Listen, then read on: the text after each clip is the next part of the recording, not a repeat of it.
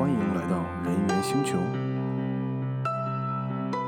大家好，欢迎来到今天的人猿星球。今天是2020年3月9日。昨天呢，大家应该都很熟悉那个节日啊，就是国际38妇女节。现在呢，因为很多人觉得妇女这个名字很难听，所以就把它改成了女神节。我就想呢，今天的这期节目我们就来谈一下，我觉得38妇女节也好，女神节也好，每一个女生都应该送给自己的一个礼物是什么？我觉得这个答案很简单，就是拿回原本就属于自己的力量，不要给自己设限，也不要接受别人给你的设限。因为一直以来，我觉得很多不光是就是我们中国的女孩子啊，整个亚洲很多的这个文化，国家的这个文化都是这个样子，就是它会给女性各种各样的限制。这个限制呢，来自多方面，可能是来自学校，可能是来自雇主，可能是来自这个社会的一些价值观或者是一些世界观。但是我觉得这个从本质上来说，不光是一个不公平的问题，是它从根本上就把所有的可能性断绝掉了。这是非常非常严重的一个事情。这就像如果你把一条鱼放进海里的话，它想游多远就游多远，游到自己实在是没有力气，或者说过不了这个浪再说。但是如果你就把它放在一个小池塘里，它这辈子只能见到那么1平米左右的一个空间。如果你把它就放进一个小瓶子里，那它这辈子就只能在这个瓶子里。所以就是说，这个限制是非常非常重要的一个点，也是我觉得限制很多女性走向成功、打破她们的束缚的一个点。我在这里举几个例子哈，就是第一，这个故事或者是个笑话，可能很多人听说过，就是这个画家，我记得是张大千吧，就是他胡子很长，然后呢，那个就有一个人问他说，我有个问题想问你啊，你睡觉是把胡子放进被子里还是放进被子外面？结果他这么一问可好了，张大千那天晚上失眠了，因为他就是把那个胡子放到外面也不对，放到里面也不对，他就开始琢磨这个问题。我以前都是怎么睡觉的？但是你可以想象得到，就是说如果没有人问他这个问题，他从来没有考虑过这个问题，他根本就不会失眠，也根本不会考虑一个这么无聊的问题。但是你一旦问他呢，他反而就开始纠结犹豫。然后在这方面我有一个很相似的例子哈，就是有一次呢我接到了一个客户的电话，那个客户呢比我年长很多，他是一个学生的家长，所以他在找我做咨询的时候，他就问我，他说那个我就很奇怪啊，就是说你这么一个小姑娘，年纪也不是很大，你在美国工作了这么多年，然后跟你在一起工作的都是那些比方说白人啊，或者说那些年纪很大的一些男性啊，你跟他们在一起就没有说感到自己是弱势的那一方，或者是你应该不说话听着他们讲话吗？我说没有啊，我从来没有这么想过啊。然后结果你猜怎么着？我跟他打完这个电话以后，我正好就是要去一个算是那种 network event 吧，就是一个那种专业性的会议。然后那次我会去，因为之前没有想过这件事儿，然后他这么一说，我一进那个会场就看见周围全是年纪很大的人，然后呢就是说有很多白人老头，有很多白人老太太，可能就一个都是50-60岁，就是比我大很多。我突然觉得对呀，好像只有我一个人长得跟他们也不一样，然后好像像我这么年轻的人也没有，然后就算是的话呢，那些人也是就是你一看就知道他要么就是 ABC 啊，就是在这里长大的华人，英文完全没有口音，就是跟他们完全一样那种，要么就是说那些就是没有像我这样的少数民族。结果那次我就特别的不自在，就是简直就跟人说话都不想去张口的那种感觉。所以就是我又过了一段时间去把我这个非常消极的这个态度去把它吸收掉，或者说排解掉，然后我就又可以非常就是说自在的去参加这种活动了。所以就是我想表达的就是说呢，当一件事情你没有意识到的话，你做它是个很自然的事情，但是一旦别人给了你这些限制，就是说当你自己意识到，比方说我怎么跟别人不一样，或者说我怎么比他们小这么多，或者说我怎么肤色跟他们不一样，不管这个东西是什么，你一旦意识到，你就再也不可能表现出你最佳的状态了。就像我们再举一个例子啊，比方说绝大多数人可能从3-4岁就开始这个骑自行车了啊，然后也是一个做得很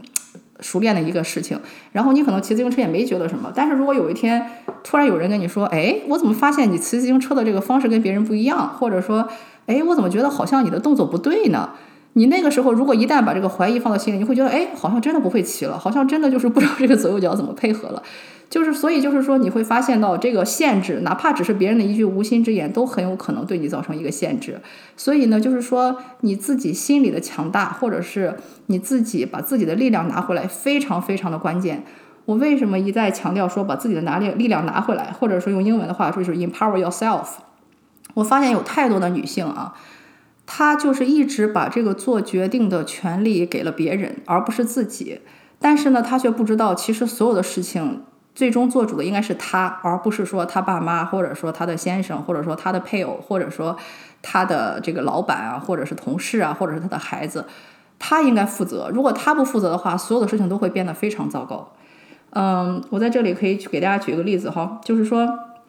你比方说有的人他可能生病了，但是呢他完全自己不想负责，他就想啊，我生病了，那我就去找医生开药啊，然后或者让医生给我做手术啊。但是其实他就从来没有想过他为什么会生病，他为什么会生病，可能是因为他一开始就没有想到对自己的身体负责。比方说他胡吃海塞，比方说他从来不运动，比方说他总是有一些非常糟糕的一些生活习惯，比方说抽烟啊，喝酒啊，或者熬夜啊，不管那个是什么哈。然后呢，一旦生病了，他不从自身先去找原因，自己先把自己能做的事情做好，而是依赖我希望医生给我开个抗生素，我希望医生给我开个消炎药，我希望医生把我送上手术台。这样的话呢，如果医生没把我治好，那是医生的责任，我碰到了一个庸医。然后呢，或者说我应该再去找一个医生，但是他却从来没有想过这些东西的根本的本源都是来源于自己。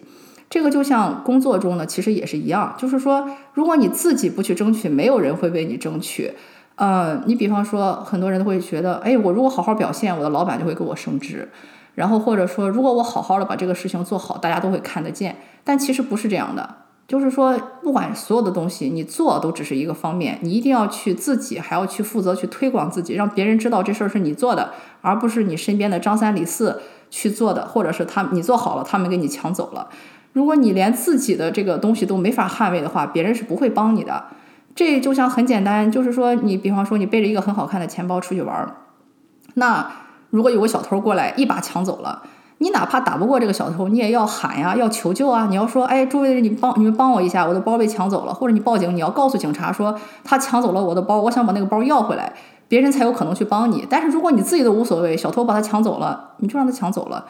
周围是不会有人帮你的，警察也不会帮你的，然后所以就是说路人也不会帮你的。这个其实是一样的，就是那个钱包你知道是用你的钱买来的，是属于你的，法律上规定是属于你的。你在工作中的事情也一样啊，这个事情你付出了100%的精力和心血和时间和努力，这个东西就是你的。它虽然说可能看不见，可能比方说只是一个 Word 文档，是一个 PPT 或者是一段音频一个视频，但是它就是属于你的财产，就像是你买的一个包，或者是你买的房子，或者你买的一辆车是一样的，它是你的财产。你为什么就是说要对别人把这个东西拱手相让？而且如果你不跟别人说这是我的，你不能抢走的时候，你就是在默许别人都可以拿。但是我相信不会有一个人说 OK 这是我刚买一个很漂亮的一个包，你愿拿走就拿走，不会有人这样。那为什么你在对待自己工作中做出的成果你就这样呢？就是因为你自己把自己属于自己的权利下放给了别人，你允许你的老板或者你的同事去占你这个便宜，拿走你的东西。如果在这种情况下你再去让别人帮你，或者说希望他们良心发现啊，那是不可能的。我之前就是录过一期没有上线的播客，就是为什么我觉得人比鬼可怕，就是说他鬼都不会这样做，但是人会这样做。他们就是说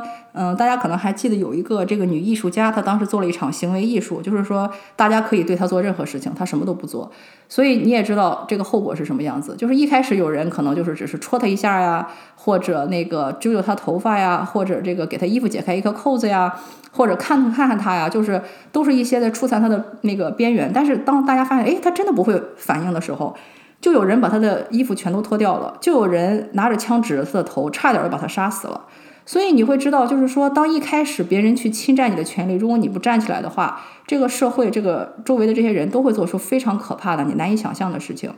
所以我觉得在这中间非常非常重要一点，就是你一定要拿回自己的力量，一定要 empower 你自己，一定不允许别人去欺负你，这一点是非常非常关键的。然后我还记得我之前看过一本书，是一个 FBI 的前特工，叫那个好像是叫乔他写过那个 FBI 的那个破解身体语言之类一系列书。他就说他的爸爸年轻的时候呢，在一个小老板那里工作，那个小老板是出名的那种不讲理无理取闹，然后呢他就整天就是指着其他那个员工就是破口大骂，各种这个羞辱啊那个侮辱的这个言辞所尽能事，但是他从来没有骂过他的爸爸。所以这个特工就很奇怪了，他就问他爸爸说，这个你的老板这么不讲理啊，没有教养的一个人，他为什么就是对别人就这么呼来喝去，骂来骂去，羞辱来羞辱去，但他从来没有这样对你。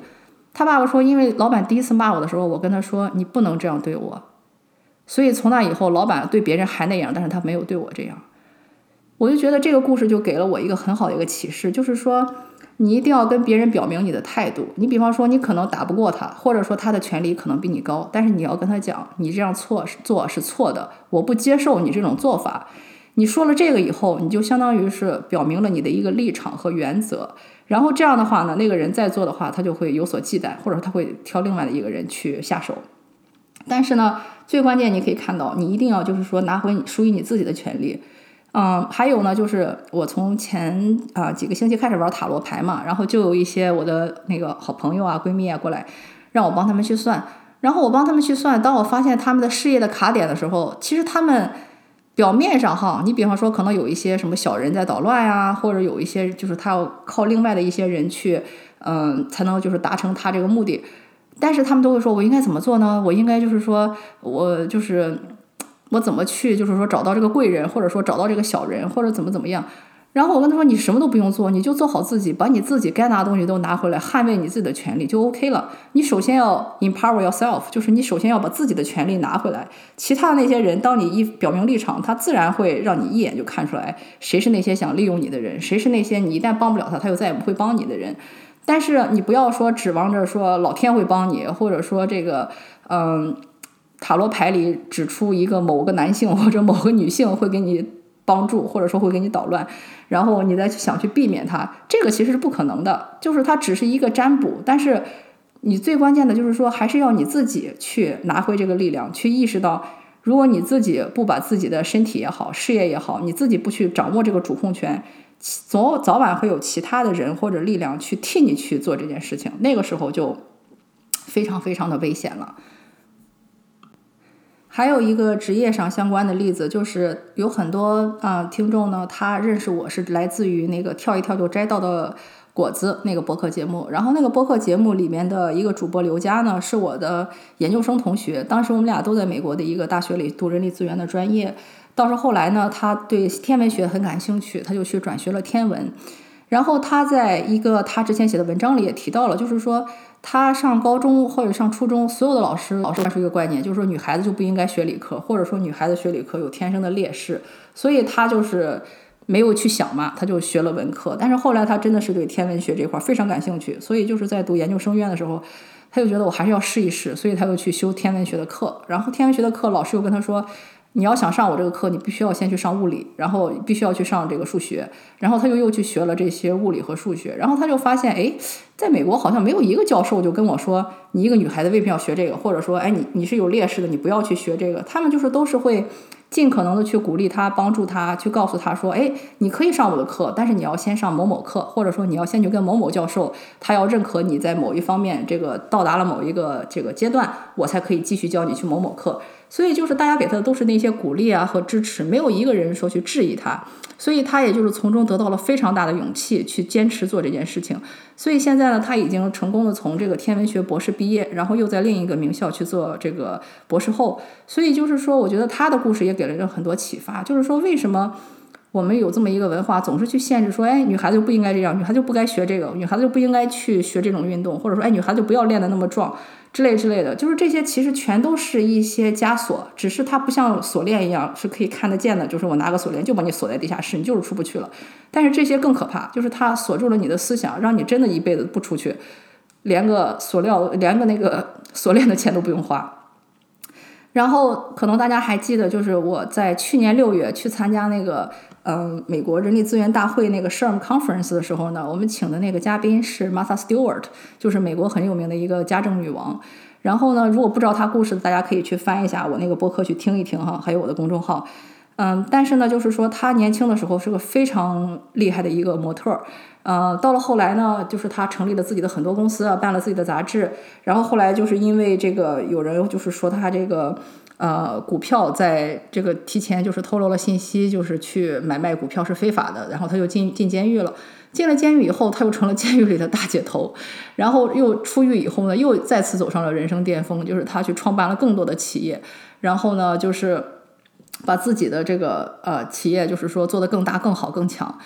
然后主持人就问过他，就是说你觉得你的父母给你最大一个影响是什么？他说他很小的时候就问他爸爸，他就说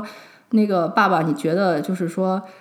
我将来应该干什么？然后他爸爸就跟他说Martha， 你知道吗？你很年轻，然后呢你很漂亮，然后你很聪明，这个世界上有一件事情只要你想干，你就绝对会成功。所以这个就是他爸爸给他的一个心理暗示也好，或者是他爸爸给他设的一个理想预期也好，你会发现这里边是没有 limit 的，就是说是没有限制的，就是说基本上就是这个天有多高你就可以跳多高，这个地有多远你就可以跳多远。这些东西世俗东西根本就打不败你，因为你又年轻又聪明又漂亮又努力，就是这个世界上所有东西都会为你让步，所有东西都会帮助你。它有这么一个心灵的支撑的，这个是非常非常关键的。你再想一下，如果他的爸爸跟你说，哎，我觉得你是个女孩子嘛，你将来嫁个人就行了，或者说，哎，你是个女孩子嘛，你随便去读个专业，有份工作就行了，或者说你是个女孩子嘛，做不做工作都无所谓就行了，或者说你是个女孩子嘛，你干嘛要去做高管？一旦要有这样的想法，他可能一辈子就最多就只能爬上那个样子，会因为他就一直就是被这种无形的锁链给链住了。所以呢，我觉得就是说，在这个38妇女节，或者现在我们叫它女神节的时候，我们都应该意识到，女神就是说之前这些希腊神话，或者说北欧神话，或者是所有的这个古典神话中的女神，跟我们现在说的那女神完全不是一码事儿，好吗？就是好多公众号都说啊，教给你怎么做女神，然后某某某真是女神。那些女神我觉得就很花瓶啊，就是只是说比方说长得很好看，或者说身材很好，然后就摆在那里，然后供大家去崇拜，这不是女神的真实的目的，或者说原来的样子。真正的女神就是说她的长什么样子，或者说她的身材是什么样子，只是构成她女神身份的一部分而已。真正的女神她最大的一个跟常人的不同点就是她非常有力量。有很多女神都是战神，就是她们是真正的 fighter， 她们会为了自己的权利，或者是为了保护自己家里人的权利，或者是为了保护她认为那个值得的人群的权利，她是会去斗争的，她是会去打仗的。这才是一个真正的有力量的一个女神形象，而不是说你在那里把妆化的无可挑剔，然后呢就是练成一个大家都喜欢的那种大众审美的一个身材，比方说节食啊不吃饭呀那种就是女神了，真的不是。所以呢，我希望就是说大家在女神节的时候可以真正意识到女神这个词本来的含义，然后拿回属于自己的力量，不要让别人或者自己为你的人生设限。我觉得这是最好的庆祝女神节的办法。好啦，这期的人猿星球就到这里，我们下次再见。